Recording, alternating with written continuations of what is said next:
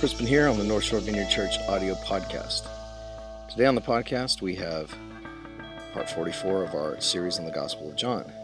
We're going to be looking at the triumphal entry of Jesus into Jerusalem during the beginning of Passover week.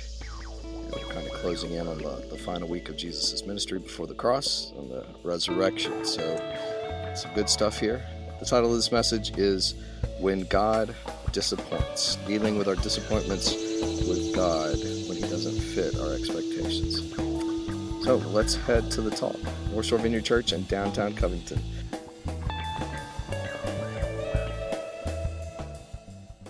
John 12, verse 9. When the great crowd of Judeans discovered that Jesus was there, they came to Bethany, not just because of Jesus, but to see Lazarus, the one who He had raised from the dead.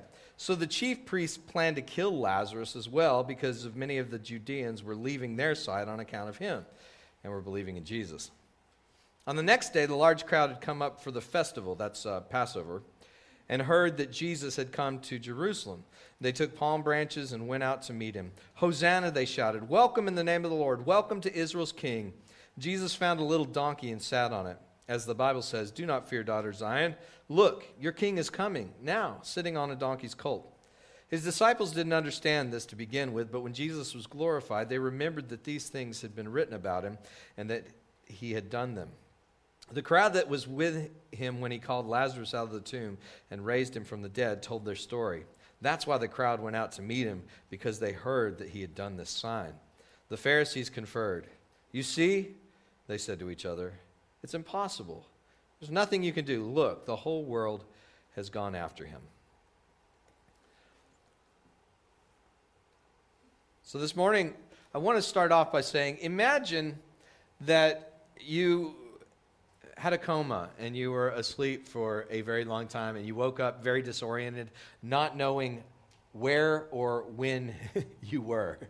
And then you began to, you get back to your neighborhood and you began to look at the houses in your neighborhood, and they all had strings of light hanging up, and you saw these trees and the windows of homes with decorations on them. What would you think it meant?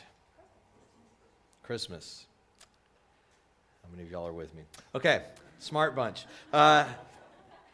Say you woke up and you saw a lot of these chocolate bunnies and Cadbury cream eggs and baskets. What would you assume then?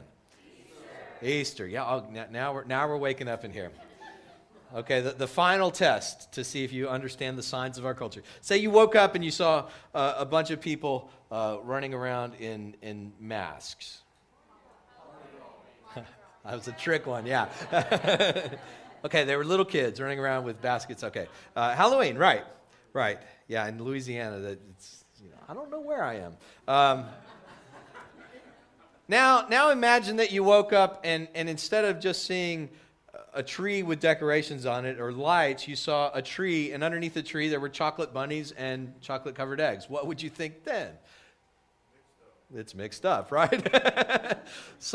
Somebody either has leftover Easter candy that they're going to put in the stockings, or somebody's trying to prove a particular point about something by mixing these two symbols together.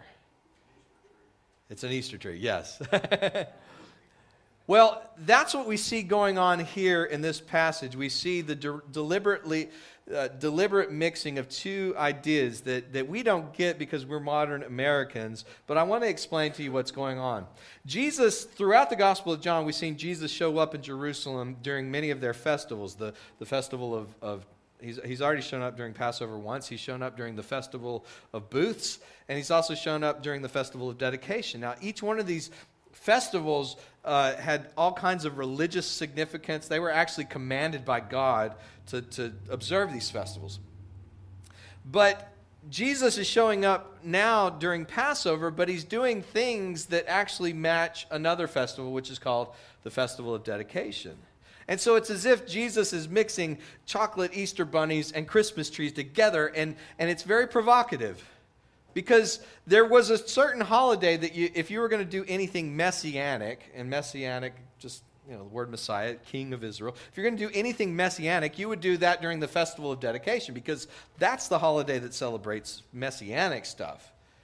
But Passover, to do messianic things during a Passover celebration was mixing two different things together.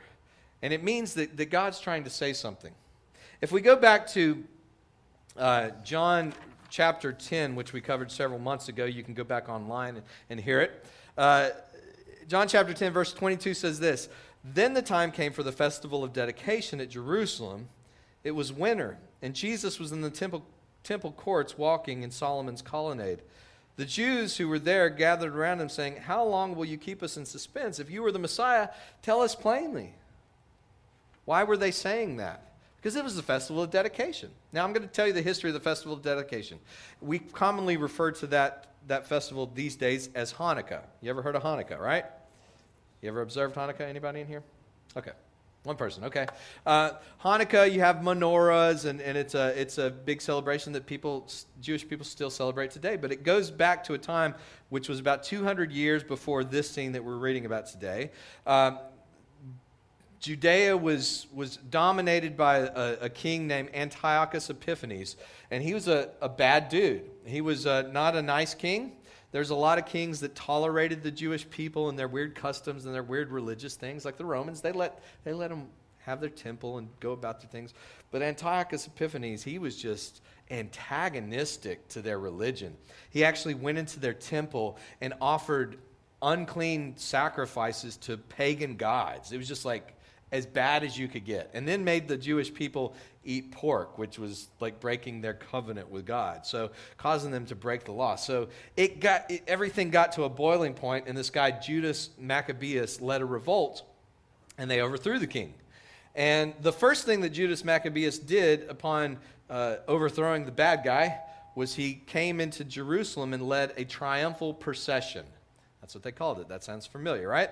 He led this triumphal procession into Jerusalem, and the first thing that he did, and actually probably when he was doing that, people probably said the same things that they were saying about Jesus. "Blessed is he who comes in the name of the Lord. Hosanna. God has heard our prayers and sent the Messiah." Because they thought that at that time that this guy must be the Messiah. Now let's pause for 1 second, because oftentimes when we hear that name Messiah as Christians, we automatically ascribe deity to it, like Jesus, Messiah. Messiah must mean God. Reality is, back at that time, the Jewish people weren't expecting God to show up as the Messiah. They just expected somebody like Moses, who would be a deliverer, that would reestablish, kick out the bad guys and reestablish Jews under their own rule. So here comes Judas Maccabeus, and he goes into the city, and they welcome him as the Messiah. And the first thing he does is he goes to the temple, and he cleanses the temple. He offers the appropriate sacrifices. They dedicate their lives to God. And so the festival that they observed every year after that was called the Festival of Dedication. Now, Judas Maccabeus, he actually set up the Maccabean dynasty. You may have a Bible that has the apocryphal works in it, and you've got books called 1st and 2nd Maccabees, I believe, and they tell the story about the Maccabean people. And so the Maccabeans their dynasty lasted for about 100 years. So it was the first time in hundreds of years that the Jewish people actually had self-rule. And so every time the festival of dedication would come around, it would rekindle their hope for, when is God going to send the Messiah? When is he going to kick out the Romans? When are we going to be restored to self-rule again? The glory days, like under David and Solomon. And so when Jesus shows up during the festival of dedication, they're like, "Hey, are you the Messiah? If you are, why don't you just come out and plainly tell us? This is the time when you would do that. It's Hanukkah. That's what we do." And Jesus has already kind of told him that he's the Messiah. But as I said several months ago when we covered this passage, that Jesus' ministry has a Passover shape to it. It's all about Passover. And so even when people are trying to get him to do the messianic thing, he doesn't do it during the right time. He doesn't set up a Christmas tree during Christmas. He waits till Easter to set up a Christmas tree. He mixes the metaphors. So that's what we see going on in this picture. Jesus is saying, we see that Jesus is actually saying, yes, I am the king. I am the Messiah. I'm the one who's here to deliver Israel. But please understand that I'm a different kind of king than Judas Maccabeus. Judas Maccabeus was a violent man who overthrew the government at the end of a sword and established a revolt. And Jesus is saying, I'm coming to overthrow things, but I'm not overthrowing things with violence. I'm not overthrowing things at the end of the sword. I'm not overthrowing things with coercion or trying to control people or dominate people. I'm coming by laying my life down. I'm coming in a spirit of love, humility. I'm bringing a peace that's bigger than the peace that Rome brought. Because I'm a different king. I'm a greater king than Caesar, greater king than Alexander. But my kingdom is going to look completely different than what you think. Because actually this Messiah is going to look more like a lamb than a lion, the Passover lamb. So Jesus comes in during Passover, and the rest of the book of John, we're 12 chapters into it. We've got a few more chapters to go. We're a little bit more than halfway done, but the rest of the Gospel of John is going to cover the next week of Jesus' life. So we're going to spend, another year covering? No, I'm not. At the rate we're going. The rest of it is just this final week of Jesus' life. Now, before the resurrection. So Jesus comes in and he's mixing the metaphors of these two things. He's saying he is the Messiah. His kingdom will not come at the end of a sword, but he's the king of a greater kingdom, and he's come to face a greater enemy than Rome. He's actually come to liberate mankind from the clutches of the sinful systems that have held them all this time. He's come to bring freedom from the captivity to sin. Now, when I put myself in the shoes of the disciples, I think how amazing it must have felt to them. If we go back to when Peter was called to follow Jesus, he's just a humble fisherman, right? And Jesus comes up and says, Peter, we're going to catch people instead of fish. I want you to follow me. Leave your fishing business. So it said Peter just dropped his nets and follows after Jesus. And so for the 3 years leading up to this point, Peter has been following Jesus around, but they've mainly been doing all their ministry around the North Shore of the Sea of Galilee, in little fishing villages. And Jesus has got quite a following. But now, imagine what it would have been like you've had this small little ministry going around, then all of a sudden you've gone to Jerusalem, the epicenter of religion, the epicenter of power, the center of the crossroads of the world right now. And now this thing looks like it's going to take over. People are starting to lay palm branches down, lay their cloaks down. They're welcoming Jesus as king. And I just know the way Peter is, okay? From looking at Peter, I know what Peter's thinking. Any day now, we're going to be in the palace. I'm going to be sitting next to Jesus. We're going to have servants.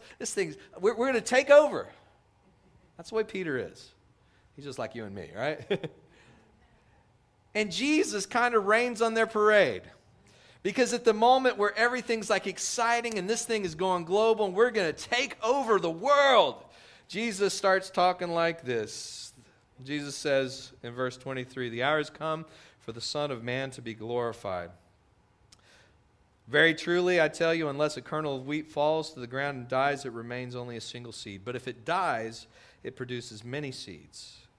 Anyone who loves their life will lose it, while anyone who hates their life in this world will keep it for eternal life.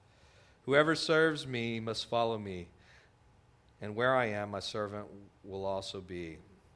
My Father will honor the one who serves me. What?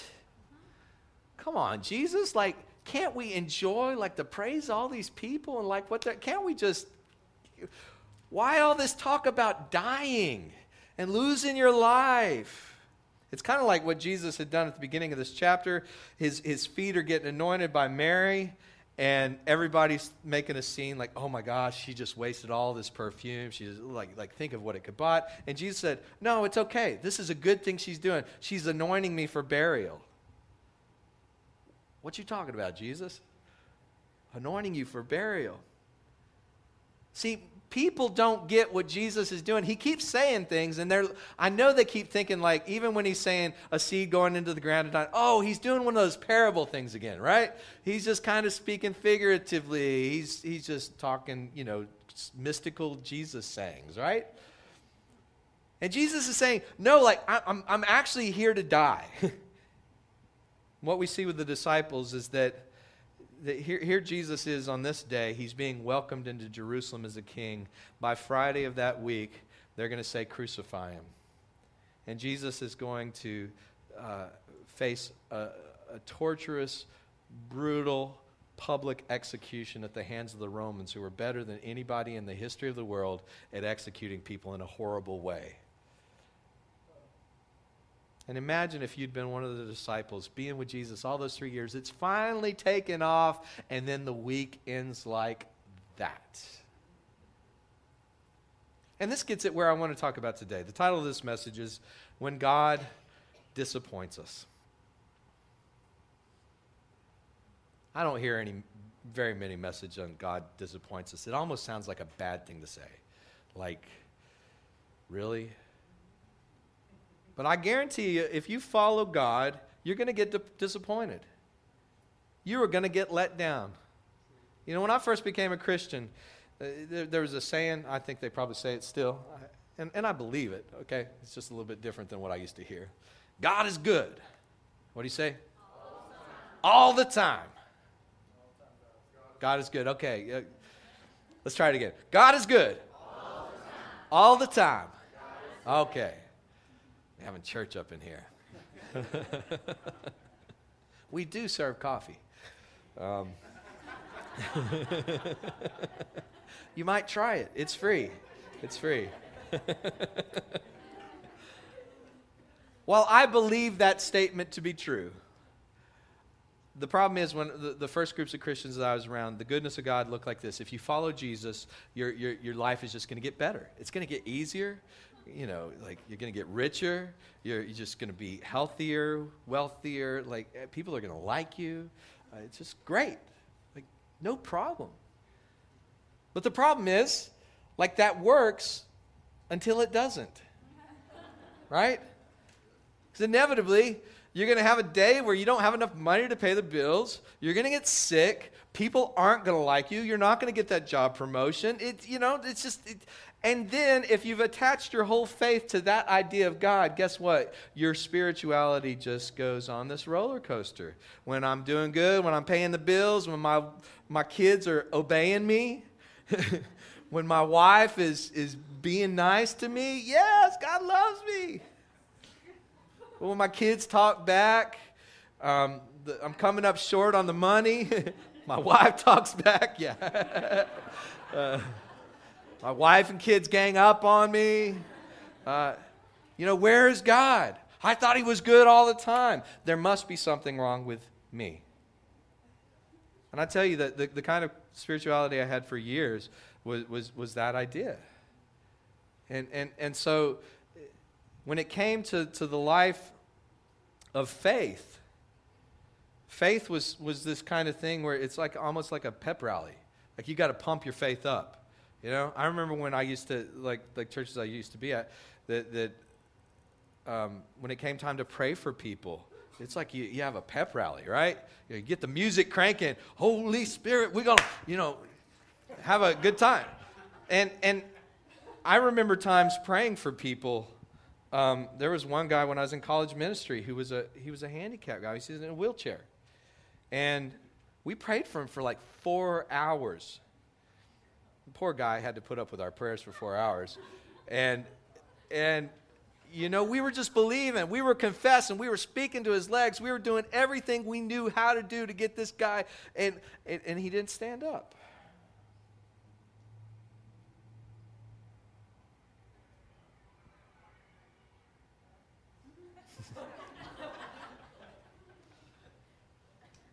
He didn't stand up. Now, a lot of times I hear people say, when it comes to the life of faith, I am believing God for this. You ever said that before? I've said it before. I'm believing God for this raise. I'm believing God for healing here. I'm believing God for this woman. Oh, come on. Single guys.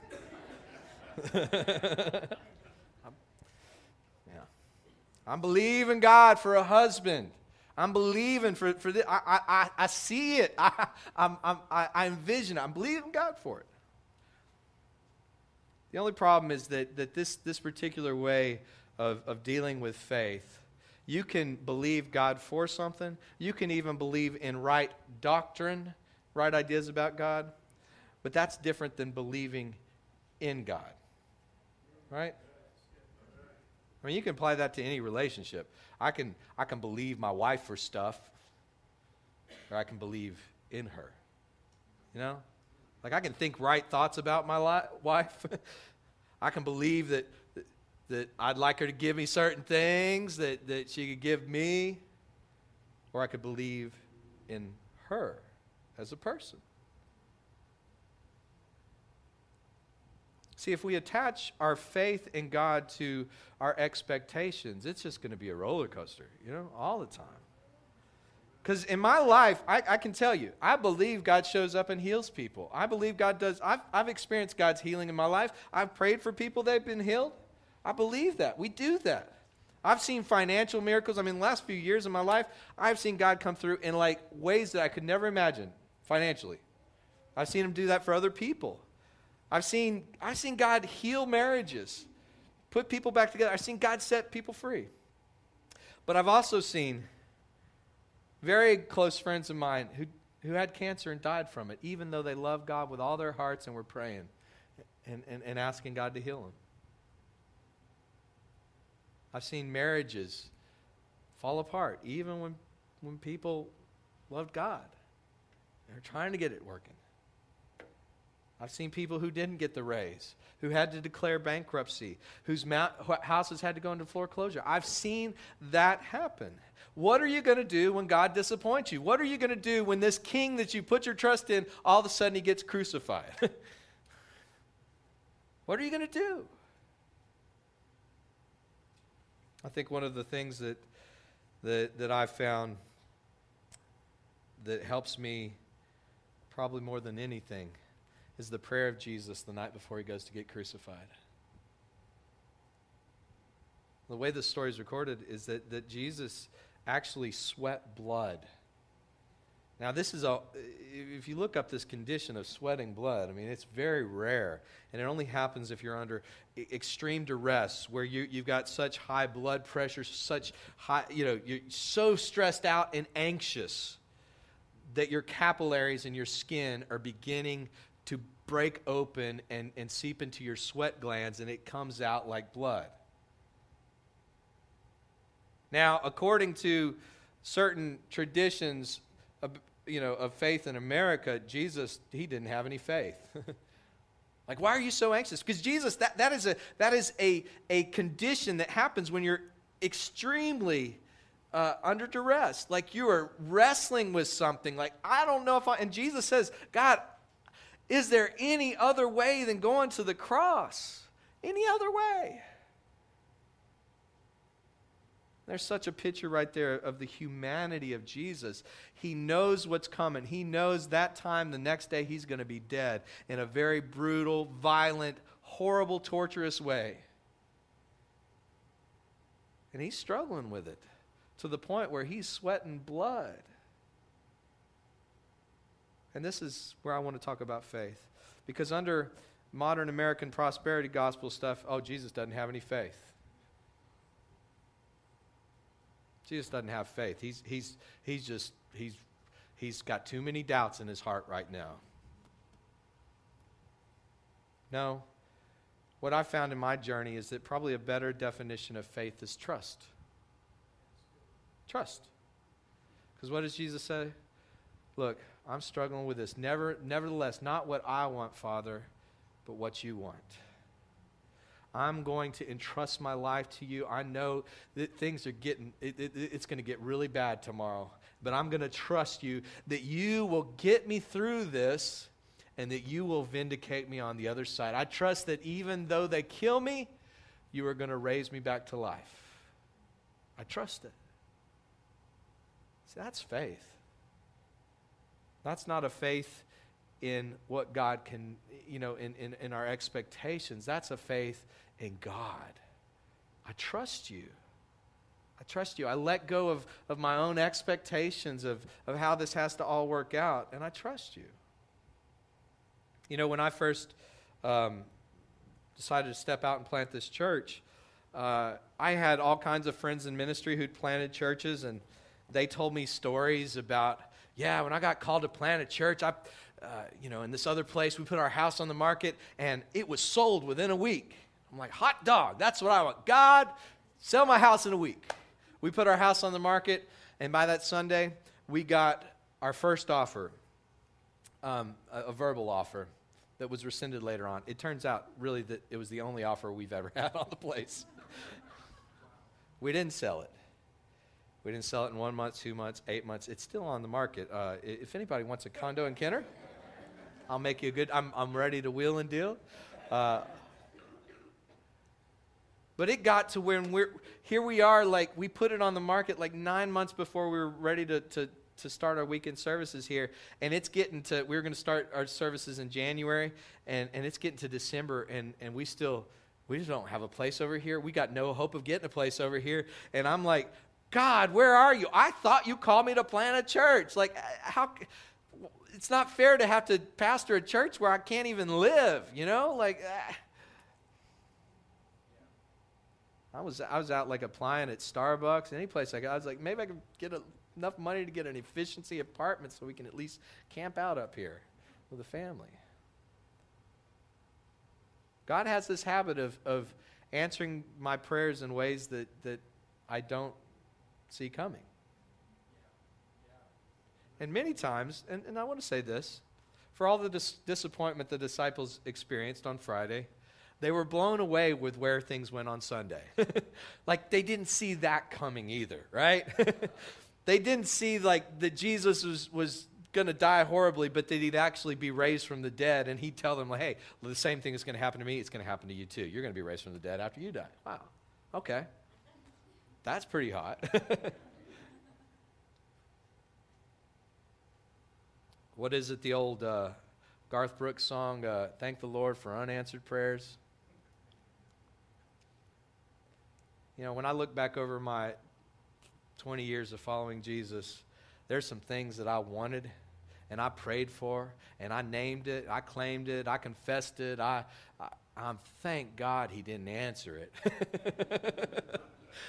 I thank God he didn't give me what I wanted on many occasions. Jesus said, ask your Father for good things. He's a good Father, and he wants to bless you. I believe that. I'm not just, there are certain Christians who say, it doesn't matter what you do because God's going to do what he's going to do anyway. It's just, so I don't believe that. I believe God wants us to ask him for stuff. I think he wants to hear from his children. The same way I want to hear from my children. But I tell you, I don't answer everything that my kids want. If I did, they'd be eating donuts like all the time. It'd just be a mess. It'd be bad. They'd turn out to be bad kids. I mean, they would. I love them enough to not give them everything they ask for. God does the same with us. He doesn't give us everything we ask for. And sometimes, when it comes down to little things in our life, it's not a big deal. Other times, when it's somebody dying of cancer or financial disaster in your life, that's harder to swallow. But at the end of the day, we have to respond like Jesus. God, even though I don't understand this, I don't get what's going on, I know you're a loving God, and I know I know you've got my back. I know my life is in your hands. And so I trust you. I take my hands off. I let go. Even though it looks bad, even though I look foolish and weak, and even though people are saying, like, what did they say to David? What was it? Psalm 42, my enemies say, where are you, God? Where's your God at? I thought you were buddies with God. Looks like your life's a mess, David. People will say that to you sometimes. If you serve God, then where is he? If this is what following God's like, I'll pass. Not my will, but your will. God has a habit of not meeting our expectations and a habit of exceeding our expectations. Anybody ever heard of a movie or a book called The Secret? The Secret? Okay, Floyd has. There's a lot of churches out there that kind of remind me of The Secret.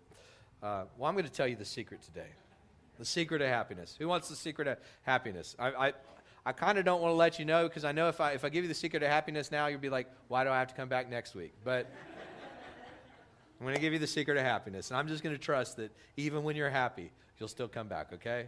It's okay to have happy people in church. Paul writes this in Philippians 4. Keep in mind, he's in a Roman prison on death row, okay? Like, he's not up in some seminary living the good life. He's in death row, Roman prison, bad place. And he says, I've learned, Philippians 4:11, I have learned to be content whatever the circumstances. I know what it is to be in need, and I know what it is to have plenty. I have learned the secret of being content in any and every situation, whether well-fed or hungry, whether living in plenty or in want. I can do all this through him who gives me strength. Paul says, I've learned the secret to happiness, and it transcends your circumstances. It transcends any kind of context you can be in. You can be happy whether things are working out in your marriage, or whether you got all the bills paid, or whether you got that promotion at work. You can be happy regardless of how good or how bad things are. It's I can do all things through Christ who gives me strength. That's what Jesus did. When Jesus said, God, I don't know if I can do this. Nevertheless, my will but your will. He's saying, God, I trust you. That even though this I know it's going to be bad, you're going to get me through this. That even this. See, that's what Paul had. I want some of that stuff. That I could be in jail on death row and be like, I'm perfectly happy. And Paul, he has a small list right here. It's a bigger list than other places. Paul says, I know what it's like to be hungry and go in need. Paul could have gone on and said, I know what it's like to be snake bitten and have people throw rocks at you until you die, and to be shipwrecked, to be run out of town as a sorcerer. Like, I know what it's like to face all those things. And yet, I've found the secret of happiness. I can do anything. I can go through anything through Jesus, who gives me strength. Is our faith in God, or is it in our own expectations of God? Is our faith in God or in our own expectations of God? Because if your faith is in your expectations of God, imagine if Paul had his faith in his expectations of God. Oh my gosh. He's in prison. Is this how you treat your friends, Jesus? Is our faith in God or in our expectations of God? We still ask God for things we want, but we praise Jesus. Not my will, but your will, God. Not my way. Please help me to know you in the midst of this. When I look over my journey the last 20 years, I realize every time things have been going good, I don't change. Anybody like me?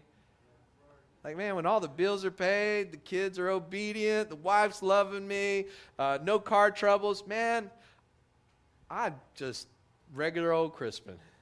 Regular old selfish, self-centered Crispin.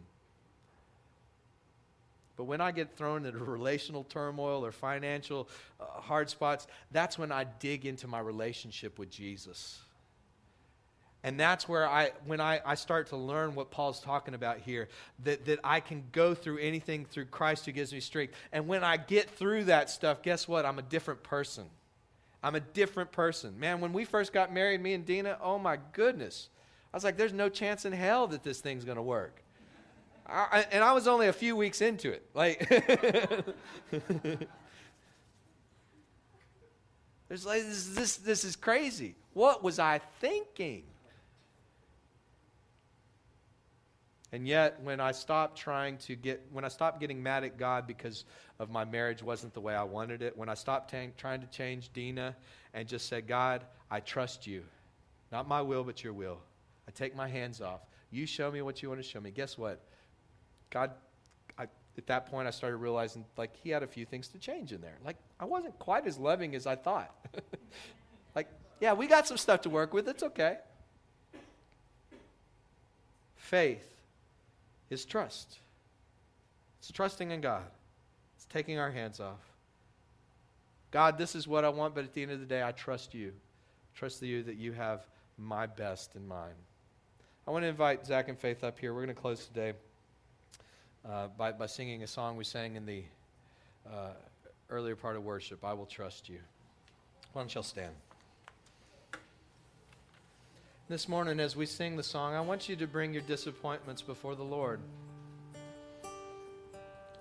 And be honest here. I mean, really. I mean, I know if you read the Psalms, you read a guy that's disappointed with God a lot. Okay? But think of the places in your life where God didn't meet things the way you expected them to. Maybe you're going through something right now. Maybe it's financial. Maybe it's in your marriage. Maybe it's with your kids, your coworkers, and it's just tearing you up. And it hasn't changed, no matter how much you've prayed and quoted scriptures and believed God. It's just gotten worse. I want you to bring that before the Lord today and say, God, I trust you with this. I trust you with this. If this never changes, if I die from this disease, if my finances never get better, if my wife never reconciles with me, then I will still trust you. I'll still let go and trust that my life is in your hands. Now, maybe this morning you're not going through anything major that's tearing you up, but you know somebody that is. We all know somebody that is. I want you to worship in this song from that person's point of view. Think of them, lift them up to the Lord and say, Lord, I just pray that you help them to let go and trust you in this. Let's bring those things to the Lord right now. In my weakness, would you come? Help me stand up. Help me run to the